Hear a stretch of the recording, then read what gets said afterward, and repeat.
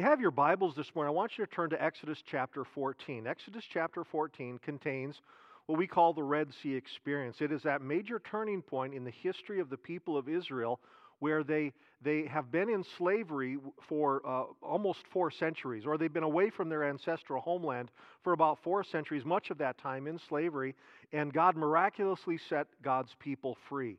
It's a wonderful story, and you can read about that in the early chapters of the book of Exodus. God's people recently set free now on their way to the promised land. They don't have any idea how long it's actually going to take. They're thinking it's going to be a very short journey. In fact, it became quite a long journey. But they're on their way, and they've come to this place on the Red Sea. They're on the banks of the Red Sea. What they don't know is that at this point also the enemy is pursuing them. The Pharaoh, the king of Egypt, and his armies are in pursuit. They're going to take them back into slavery. That is their intention. And so these people, the people of God, find themselves between these 2 obstacles, the deep water in front of them and the enemy behind them. It's a challenging place. They were essentially in an impossible situation. You know that one of the interesting things about impossible situations is that a miracle of God first requires an impossible situation. You look at almost any example throughout Scripture or even in your own life where you've experienced the miraculous, it usually began with an impossible situation. So these people are in this impossible place. Again, the enemy behind them, deep water in front of them, but God, in the midst of this difficult, impossible situation of how do we get out, God gives 3 directives. First of all, He says, do not fear. The second directive that He gives there in verse 13 is to stand firm, or it could be translated stand fast, or don't run. And then in verse 15, God directed them, number 3, to move on or to go forward, one translation says. So these 3 different directives: do not fear or do not be afraid. And then the second directive is to stand firm. And the third directive is to move forward. And I think of when we're in these impossible situations, those things still apply. Those directives still apply to us. They're recorded there as a matter of history, but it's also for our benefit. That when we're facing impossible situations is, first of all, don't be afraid, trust in God. Secondly, stand firm, and throughout the Bible, the most frequent use of the word stand firm is to stand firm upon the promises of God.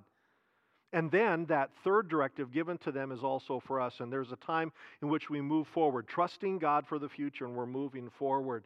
We're experiencing many of these things now as the body of Christ, people around our nation, many who are facing tremendous challenges. In fact, some of you are facing some great challenges, and yet God gives us these directives still today.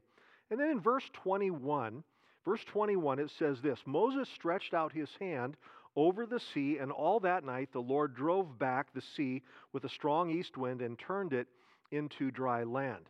The waters, it says, were divided, and the Israelites went through the sea on dry ground with a wall of water on their right and on their left. And so if you can imagine this, these people following this directive of God to move forward are walking in, and they're seeing all of this around them. Now, I with my imagination, I think of how that must have been to be walking through this corridor of water on either side, dry ground, dry seabed in front of them. And it doesn't record what these people said or what they did. We do know that they walked forward because we do know that they reached the other side. But I've often wondered, what were they saying or what were they thinking when this was happening? Now, if God's people then are like God's people today, then there were some people who were walking through that dry seabed, and they're looking around and they're saying, look what God has done. They look to their left and they see that. They look to their right and they see this wall of water there. They look up and, for maybe many feet or many yards up, they see all this water, and they're just going, God, you are amazing. It's so great. Your power has been demonstrated in such a wonderful way. And they're so excited and they're praising God all the way through. And again, if God's people then are like God's people now, there were some people that were going, man, get the life jackets, get the umbrellas. This is scary. Any moment now it's going to cave in. Any moment now we're going to be submerged in deep water again, and they're terrified. And really, these kinds of responses happen. Still today, we look around and we see God's miraculous power demonstrated. We see how He's protecting His people, and we're going, God, this is amazing. These are such exciting times. We're going through this. It's remarkable what you're doing. And then there are other people who still trust in God, who have a relationship with God, but they're looking around and they're thinking, when's it going to all cave in? I don't know about you, but there are certain areas of my life where I'm going through and I'm just saying, God, you are amazing. I trust you. I know that you got this. These are some of the most remarkable days. Look at what you're doing to bring us through. And then there are sometimes other areas in my life where I go, boy, God, when's it all going to cave in? When's it all going to come in? And I have been learning through this process and at different times in my life to say, God, I want to walk through this particular journey that you have, or walk through this particularly difficult or trying time that you've placed in front of me. I want to walk through saying, look what God is doing, rather than, oh, when's it all going to cave in? God, give us that kind of faith.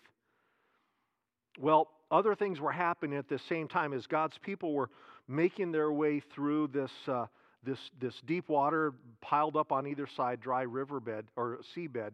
As they're walking through here, other things were happening as well. Verse 25 reads this way: the Lord looked down from the pillar of fire and cloud at the Egyptian army, and it says, and He threw it into confusion.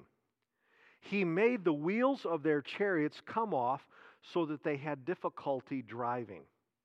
Imagine this scene again. There are two things, it says, that are happening here in this verse. It says, first of all, the Lord looked down and He threw the enemy into confusion. Not exactly sure what that looked like, but it must have been maybe that people were running into each other, or people were not sure which way to go. We know that there's an element of darkness from previous verses, and so it's very difficult under these circumstances to navigate. Maybe the people are turning on each other. The second thing that it records happening here is that the wheels of their chariots, we know that there were a lot of chariots that were pursuing these people as well, the wheels were literally coming off.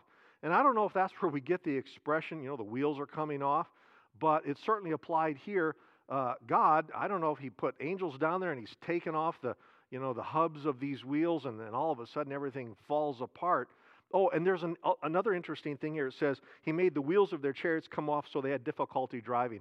I think that kind of goes without saying, all due respect to the word, but yeah, it would be very difficult to drive if you don't have any wheels on your chariot.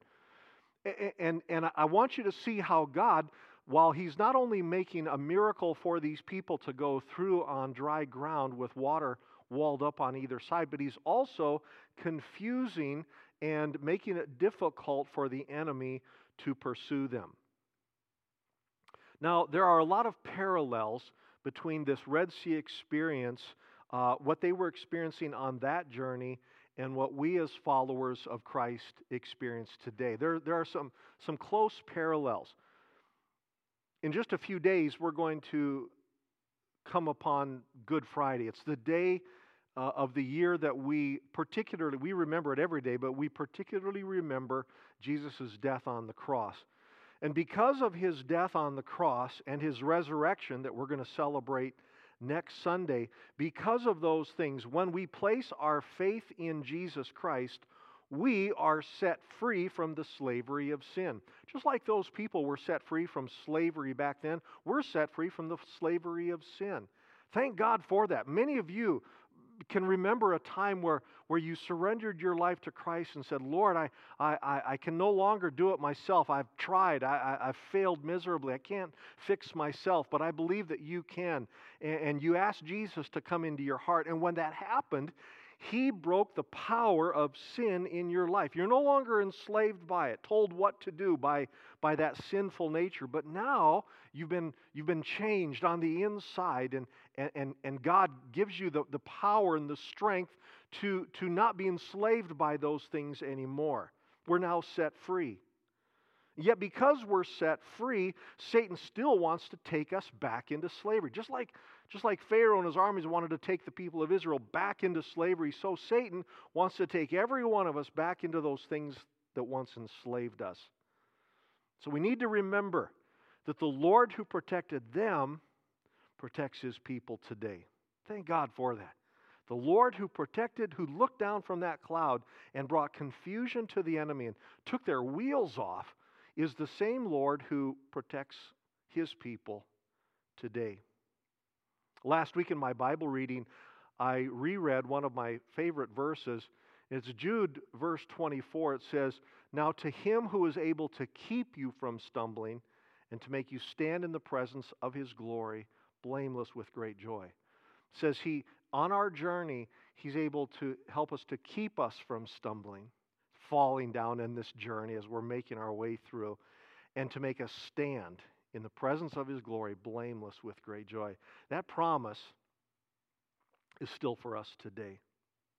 So as God's people reach the far side of the Red Sea on this dry seabed, verse 28 tells us that Moses again stretched out his hand, and it says, "And the water flowed back and covered the chariots and horsemen, the entire army of Pharaoh that had followed the Israelites into the sea, and not one of them survived."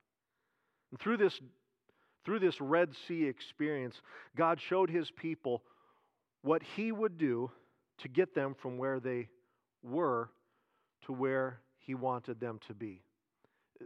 This most remarkable of moments, God was showing them that he would do whatever was necessary to get them from where they had once been to or where they were to where he wanted them to be. And it wasn't just with one miracle, the parting of the Red Sea, but it was multiple miracles. Think of this. There was a miracle of direction when God supernaturally directed Moses, telling him what to do and what to say. There was, as I just mentioned, supernatural miracles of protection. That holy cloud that separated God's people from the enemy, the confusion that God brought the people so that they went against each other, the very wheels of the chariots coming off. Those were miracles, multiple miracles of protection. And then there was also a miracle of timing. In verse 27, it says at daybreak, that's a specific time, at daybreak God closed in the sea and he destroyed the enemy. He closed at a specific time, God closed it in and destroyed the enemy. Again, God was doing many things throughout this journey, at the very beginning of this journey. God was doing many things to get them from where they were to where he wanted them to be. There are a lot of miracles that we need today. I'm praying for my church family. It's been very difficult not to connect with you as a group, but it's been a delight to connect with you one-on-one. A lot of phone calls, a lot of FaceTiming with people. And I've been praying with you for God's protection, for God's direction, and really for God's moving in your life to encourage you, God's timing. Some of you are facing some things with your job or the lack of a job. Some of you are really being stretched. And I want you to know that the God who worked miracles then continues to work multiple miracles now. So he's going to bring us through, and he's going to bring you through, not just with one thing, but really through multiple things. He still does this. There's one more thing about this Red Sea experience that I want us to see, and that is that this Red Sea experience became one of the greatest memorials or the greatest memories of God's people for the rest of their history, even to this day. If you were to look throughout the Bible, you'll see that God's people remembered the Red Sea experience at least 14 times. In the book of Judges, which is the account of God's people going into the promised land and resettling it and conquering it, it mentions it a number of times where they to encourage people, they would say, remember what God did back at the Red Sea. That happens a number of times in the book of Joshua. Also in the book of Judges. A number of times in the book of Psalms. Also in the books of Jeremiah, the book of Acts, the New Testament book of Acts, Hebrews, 1 Corinthians, and Jude. Time after time, people looked back to what God had done at this Red Sea. God's people were essentially saying, whenever they said this, and I'm sure there were many more than are even recorded, but the people were essentially saying, remember how God brought us through that remarkable time, and God is going to bring us through this remarkable time.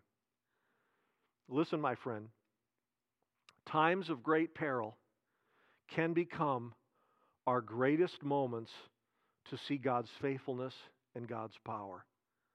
Again, some of our times of greatest peril and highest difficulty can be some of those moments in which we see and we observe and we experience God's faithfulness and God's power unlike any other time.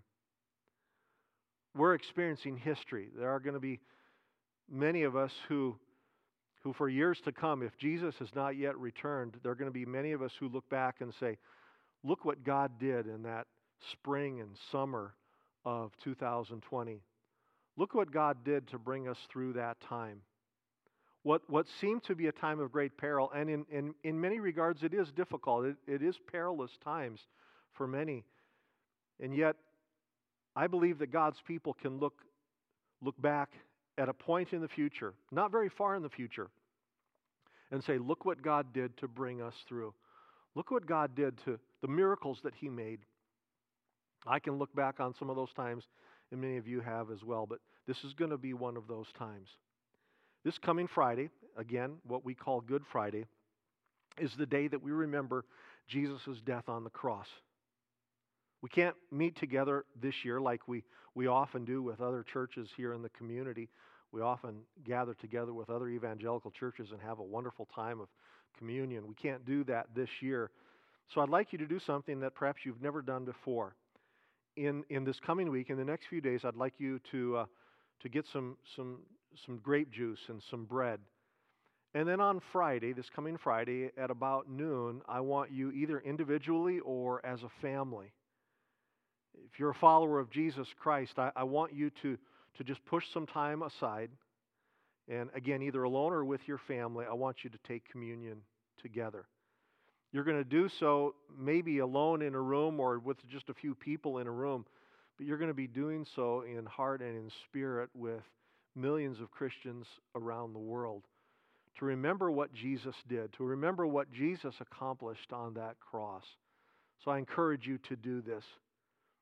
When Jesus hung on that cross, when Jesus died on that cross, His followers who saw it or heard about it probably believed that it was the worst day ever. And why wouldn't they? Jesus, the one that they'd followed, the one that they'd trusted, the one whom they loved, was dead. And I'm sure that at the end of that day, or throughout that day, they believed that it was the worst day ever. But because Jesus rose from the dead, because Jesus conquered the grave, His death on that cross became one of the greatest moments in all of history, perhaps the greatest moment in all of history. And every time that we look at the cross, it reminds us how our faithful God, our faithful Lord, can turn what seems to be a great tragedy into the greatest victory of all time. This is the God that we serve. He takes these impossible situations, these times that seem to be so perilous, seem to be so difficult, and people are wondering what's going to happen. But God, in His power, can take those moments, those times, and they become hallmarks in our life, where for the rest of our lives, and I believe for the rest of eternity, we look back and we'll say, look what God did. Once again, I want to tell you that I'm praying for you. And in just a moment, I want to pray with you. That I'm praying that God will protect you, that God will direct you, that God will strengthen you and encourage you. I pray that there will be miracles of timing, miracles of provision, miracles of a healing. So let's pray together and trust the Lord together. Lord Jesus, in this time, while we gather in a different way, I pray for the people who are listening or watching this message. I ask, Lord Jesus, that you will supernaturally intervene and protect and direct and provide. Thank you, Jesus, that you care for us so much. Thank you that you died on that cross, and in just a few days we're going to gather together again in a different way to celebrate the empty tomb, to celebrate the resurrection. Thank you, Lord, for what you've done. Thank you that by your death and your resurrection, you turned the worst day ever, what appeared to be the worst day ever, into the greatest victory in all of time and eternity. Thank you, Jesus, for what you do. We pray these things that we would experience your power in greater ways. In Jesus' name, amen. Well, God bless you this morning. Again, thank you for joining us. Please know that we care very deeply for you. We love you. Thanks again.